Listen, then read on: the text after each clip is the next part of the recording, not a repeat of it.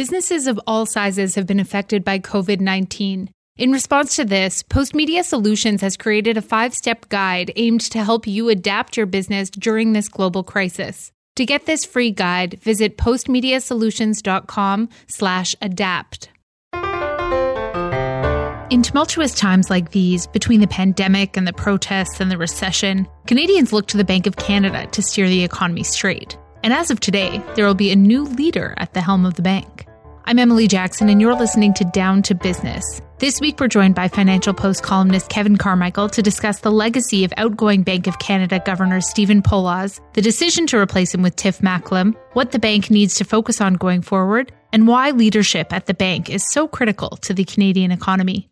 Why is the leadership at the Bank of Canada so important during uncertain times like these? We've got a pandemic, we've got protests, we've got a lot going on. Why is the leadership something we need to pay attention to? Well, I think the crisis is a reminder, right, about why you do need excellent leadership at the central bank. I think it comes down to maybe two reasons. One is sort of revolves around confidence.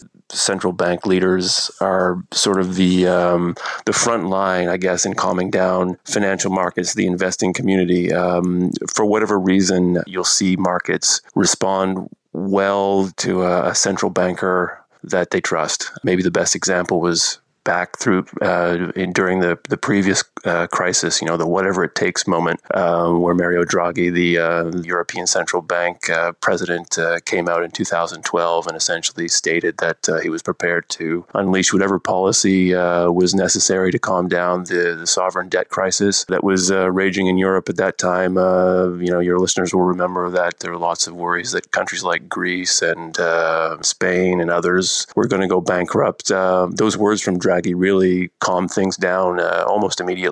He did, of course, have to follow those words up with policy at some point, and that gets to the second theme about why I think it's important that you do have good leadership at central banks. I mean, you do need to get the policy right. I mean, we saw during the previous crisis, 2008, 2009, where, there really was there was hesitancy on the part of the central banks. The response was inconsistent. So we had this sort of herky-jerky 2 or 3 years where markets were up, markets were down, recovery was happening, the recovery wasn't. That had a lot to do with hesitancy by some of the major central banks just to go after the crisis hard. And so we've seen the flip side of that this time, where the central banks, including the Bank of Canada under Governor Poloz, have wasted no time in throwing almost everything they have at the crisis, understanding that in moments like these, there is no point of holding back. The idea is to calm markets down, restore confidence, and you do that by overwhelming the situation. And, we saw that in Canada. We certainly have seen it in the U.S. around all the things the Federal Reserve has been doing, and really around the world this time, which I think is probably the biggest reason that you've seen the financial markets recover as quickly as they have from those catastrophic falls of sort of in the February, March period. And that's a big difference from a decade ago, where, so that market uncertainty lingered for a long time, kind of held the recovery back because that confidence really never took hold. So this time, central banks went at the situation really hard. And while there's still lots of uncertainty, obviously, about where we're headed from here, at least the financial markets, superficially at least, are not a drag on the recovery this time. It's almost like they learned the lessons from 2008, 2009 and applied it to the current pandemic. Now, obviously, Stephen Poloz is the leader at the Bank of Canada right now. His last day, June 2nd, after a 7-year term. Now, tell me a bit about him. Who is Stephen Poloz, and what was the perception of him when he got the job in 2013, sort of at the tail end of that particular crisis? Sure. Well, Steve Poloz is sort of an interesting story. I mean, it's like it's a dream come true story, really. I mean, it's a wonky dream come true story, I suppose, since we're talking about central banks. But he's a kid from Oshawa, Ontario, blue-collar town, who got hooked on economics when he was, studying doing his undergrad at Queen's, and decided pretty much then and there that he wanted to be Bank of Canada governor one day. He's only the 9th Bank of Canada governor, so it's not an easy shot to hit, but but almost 4 decades later, he figured out how to do it, or he managed to get himself in that position. So in that way, it's a nice story on that level. Look, along the way, he's established himself as just a extremely good and smart economist with a knack for taking very abstract concepts and describing it in ways that allowed non-economists to get a better grasp of the sorts of things that he was talking about. And so this is a really strong economist. Went to the bank in the 80s, rose to the ranks fairly quickly. He was running the research shop by the mid 90s, which is when he decided he had to leave. A mentor told him that he really needed to, if he wanted to be governor one day, he would benefit a lot from getting some outside experience. And when I talked to him, sort of the exit interview we did a week or so ago before his departure, he said that was a tough moment for him. He described it as a divorce. So I share that simply to describe just how much this guy loved the idea of being at the Bank of Canada and making it to the top, being governor. So he loved the institution. And it sounds like his style was. He's obviously a smart guy, but his ability to communicate it was really effective. How did that impact, how he dealt with some of the biggest issues during his time of governor? The housing bubble that has yet to come, the oil crash in Alberta in 2015. How did he help establish that trust that was needed between the bank and the markets? That's a complicated question. It shouldn't be. I'll give you 2 answers. I think ultimately he was successful in establishing trust with the broader public because he made a conscious effort to do what I just mentioned. He was one of the things he strived to do. One of the things he was good at as he rose through the ranks. He took that ability to crystallize difficult economic concepts in ways that most people could understand. And I think he brought that approach, and he really changed the way the Bank of Canada communicated. It got away from using sort of economics jargon and central banking code, and just started talking about policy, talking about the economy, just in a way you and I would if we were sitting on a patio having a drink. And I think this worked well for him after a while. I think it really created a relationship between the public and the central bank that didn't exist when he took over the job. Now, in doing so, he did alienate a specific constituency of the central bank, and that is, of course, the financial markets, which had gotten used to having this sort of special relationship with the Bank of Canada and most central banks, frankly, but we'll stick to the Bank of Canada. And so the markets, the traders, the economists and analysts that advise the traders and investors, they gotten used to being talked to a certain way. They got used to understanding the code and the jargon that came out of the central bank. And so when this guy comes along who no longer does any of that, who speaks in a different language, and a language that's more accessible to more people, there was some upset on Bay Street because that group of people, and an influential group of people, of course, they're moving money around, have a lot of access to the business press, that sort of thing. They and they weren't shy about expressing their discomfort with Polozz's approach. There was a group of people there, and still haven't quite got over what Poloz has done, haven't quite forgiven him for embarking on a communication strategy that they've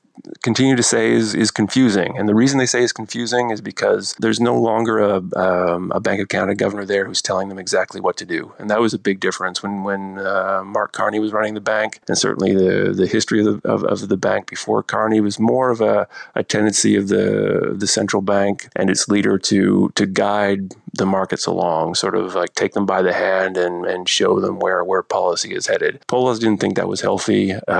He wanted to see a two-way relationship between the markets and the central bank, not a one-way relationship. He broke that down. I think it'll be healthier in the long run that's happened, presuming the next governor sticks to that path, but it certainly upset some people during his tenure. Why do you think that will be a healthier strategy? It comes down to one thing. So one of the reasons I think that the financial crisis happened is there just wasn't enough sort of risk built into decision-making on Wall Street and Bay Street and in financial markets generally. And one of the reasons that was so is because it was so easy to see where the central bank policy was headed. The Fed in particular was very nervous about upsetting financial markets, seemed to adopt the mentality mentality that its job was to bring some stability to the markets on basically a day-to-day basis. So it was very wary of doing anything that would upset that stability. But what that created over a number of years is this one-way bet, essentially, that if you decided that you knew where interest rates were headed, then you didn't have to think as much about where you were placing your money. You didn't have to take as risk or make risk as big a consideration as you probably should have. So this was something that Poloz wanted to correct. It bothered him to see that while he was outside of the central bank, he was seeing this going on, and he didn't like it. He didn't accept that, on one hand, that the central bankers themselves could be as confident as they were projecting themselves to be as certain about the path of interest rates as they were letting on. And then he realized that one of the great things about markets for a policymaker is that they are a source of information. But if trading is based around what the central banks are saying, then you're not actually learning anything from that market conversation, right? If everybody's trading around what they think the central bank is going to do, the central bank isn't learning anything about what's actually going on in the economy. So Poloz wanted to correct that, and I think he's been somewhat successful at doing it. And I think we should hope that the guy who comes next will keep that going. Now, when it comes to Poloz, some of the interest rate decisions over his term, are there any that really stick out to you as critical moments that helped keep the ship steady here in Canada? Probably his best moment, the one he'll be remembered for, is January 2015. That's when he cut interest rates after watching for a span of about 6 weeks or so, just watching the oil prices collapse sort of through the end of 2014 and the early part of 2015. And that's significant for a couple of reasons. The biggest probably is that no one had pivoted at that stage, so almost no one saw this coming. The Bay Street forecasts were still sort of predicting, decent economic growth at that time. They had not sort of absorbed the effect of a collapse in oil prices of that magnitude would have on the Canadian economy. To Stephen Poloz's credit and to the credit of his deputies and other advisors at the bank, by that point, Poloz had asked the staff to put a lot of effort into updating the models that they used. Because of course the economic forecasting community came out of the financial crisis bruised and beaten up. No one saw it coming. Poloz was down on the bank's modeling when he took over, and there's one of the things that people don't talk about a lot, but he did spend some time in the early years working on those models, making them more responsive to what was going on in the real economy. So they came back after Christmas. So early in 2015, those revamped models were saying that the collapse of the oil prices was going to be bad news for Canada. Poloz, who had a longish history spending time because of his time as president of Export Development Canada, had a lot of contacts in the oil patch in the Canadian business community, called around, realized that the big oil companies were in bad shape, were cutting back on capital investment, that sort of thing. And so even though the market perception hadn't shifted, he decided to, along with his advisors, but ultimately he decided to cut rates at that point, even though the markets weren't expecting it. That took a bit of guts because, central banks didn't like to upset markets. But Poloz took a risk that you could actually upset markets and get them to where you needed to go. And, it turns out it was prescient. I mean, he took some heat at the time, but, we in 2015, Canada barely avoided a recession as it was. So, employ a counterfactual. And if the Bank of Canada had waited for the market consensus to come around, you might argue that rather than, having a mild recession or just a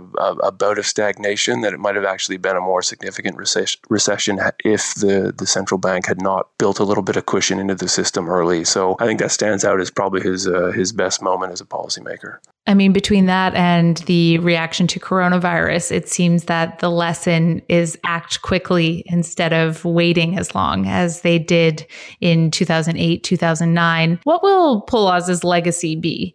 That's a difficult question in some ways, because Poloz is a very nuanced guy. So it's going to sound a bit disparaging. I don't mean it to, but Mark Carney, for example, or Mario Draghi, or some of these famous central bankers from the crisis. They're almost like cartoon figures. They took on this larger than life persona, and they were superheroes. And so it's easier to define their legacy than it is to define a legacy of a policymaker like Poloz, who is really more subtle, more nuanced. But I will say a couple of things. I think his legacy will be defined by one, that decision of 2015 to go against market consensus and actually lead the markets instead of wait for the markets to lead him. So that that's an obvious benefit to the Canadian economy there. You could pair the response to COVID, I think, although that's a story that has yet to be written. But cross your fingers if the best case scenario comes to pass. It looks like the response that Poloz led in March and April is probably the right one. And as you said, evidence that he absorbed the lessons of the financial crisis and applied them here and hopefully applied them correctly. So that would be part of his legacy. And I think the other part is just some of the subtle changes he made to the way the Bank of Canada conducts policy, to decides the way it goes about deciding how to set interest rates that could be long lasting. We talked a bit about the communications approach. That could be important. And the other thing he did was sort of adopt a new frame for thinking about how to set interest rates. When he came along, there still was this idea that basically math reigned supreme, that it was like basically a mechanistic approach to setting interest rates. You'd plug your numbers in to a model and it would basically tell you where to go. And there was kind of an understanding that that's how it worked. Now, obviously, behind the scenes was probably more nuanced than that, but that was kind of the impression that was out there. Poloz came along and said, look, we can't, these models are only so good. Even the best models are far from perfect. We need to apply more risk into our assessment of where policy is going. So he really he calls it a risk management approach, and he thinks it's really about taking what the models give you and then running that through a stress test, an intellectual stress test, really, of what could go wrong and how much weight to apply to various situations. I'll try to spit it out quickly. So an example of that, last year, when every other central bank was cutting interest rates, the Bank of Canada held back. And one of the reasons it held back, because it decided through this risk management analysis that the benefit of cutting interest rates in 2019 would not pay off or did not counterbalance the potential threat of, cutting interest rates and building up or setting off another credit binge and putting more upward pressure on the housing bubbles and the household debt issues that Canada's been grappling with for so long. So that's an example of Poloz's approach to monetary policy, and it's a significant change from the way things were being done when he came along. With the interest rate scenario and the debt picture in Canada, it's hard not to see an interest rate cut as kind of lighting a match in a sense when we're talking about exactly our debt levels. Okay, so before I let you go, I want to talk a little bit about who will succeed Poloz and what's next for the bank. So the Trudeau government was choosing between two people, one Tiff Macklem, who got the job, and the other Deputy Bank of Canada Governor Carolyn Wilkins, who would have been the first woman at the helm of the bank. What was your reaction to the decision to choose Macklem over Wilkins? I know it was a bit controversial. It was a bit controversial. I don't know if it should have been. I mean, it was controversial because of the way that the selection is made. It's a very opaque process. Nobody really knows what criteria the government applies to choosing its candidate. So you had a situation where Macklem had kind of faded to the background. It wasn't unlike the situation in which Poloz found himself in 7 years ago when Macklem, in fact, was the front runner. Macklem was the front runner because he was the guy at the Bank of Canada at the time. He was out there. He had a bit of a public profile, so he naturally became the front runner in the public's eyes, even though there was no real clarity about what was going on behind the scenes.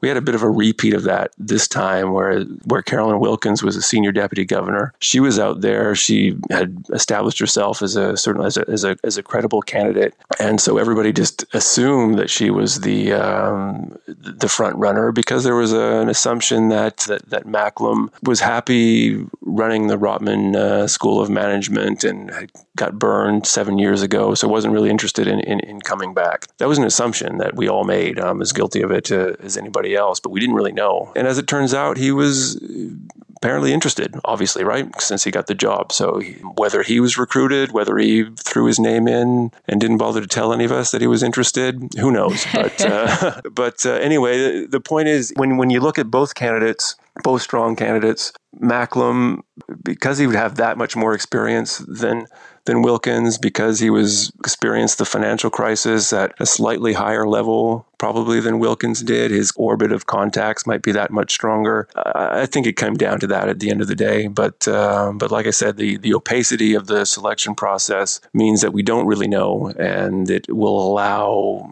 for a little while at least this sort of certain amount of bitterness to exist because yeah, as you alluded to, it was controversial because there was a group of people out there who felt that it was time to choose a woman, to put a woman in this position, and the fact that didn't happen when you had a very good woman who is clearly ready to do the job creates the impression that the patriarchy sort of reared up at the last minute and secured an important job for itself once again. That's unfair to Macklem probably, but that's what you get when you're running a democracy sort of in the back rooms. Yeah, when you're making those decisions behind closed doors.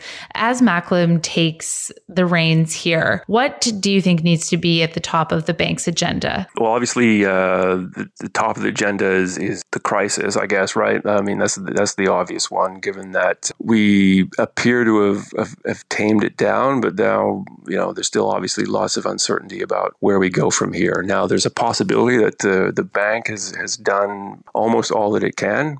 Certainly, probably has done all it can at this stage, given that it's really unlike 2008, 2009. The central banks can only play a supplementary role here. What they can do is keep financial markets calm, keep interest rates stable. The Bank of Canada is, deployed about what I did the math before we got on the phone, Emily. I think its balance sheet is up to now almost $400 billion in assets on the Bank of Canada's balance sheet now, compared with like $120 billion in early March. So that just shows you the scale of what the Bank of Canada has been doing, but it also tells you there's not much more it can do at this stage. Like it's emptied the armory essentially. So the job for Macklem will be managing what Poloz has put in motion and determining at some point whether there is in fact a role for the Bank of Canada to play in offering up some stimulus. Perhaps at some point that will be a possibility, but there's not a lot of stimulus that the Bank of Canada can provide at this point. I would say the second thing that Macklem will have to do though is just keep a very close eye on what his policy actions or the Bank of Canada's policy actions are doing, just the way markets and the economy functions,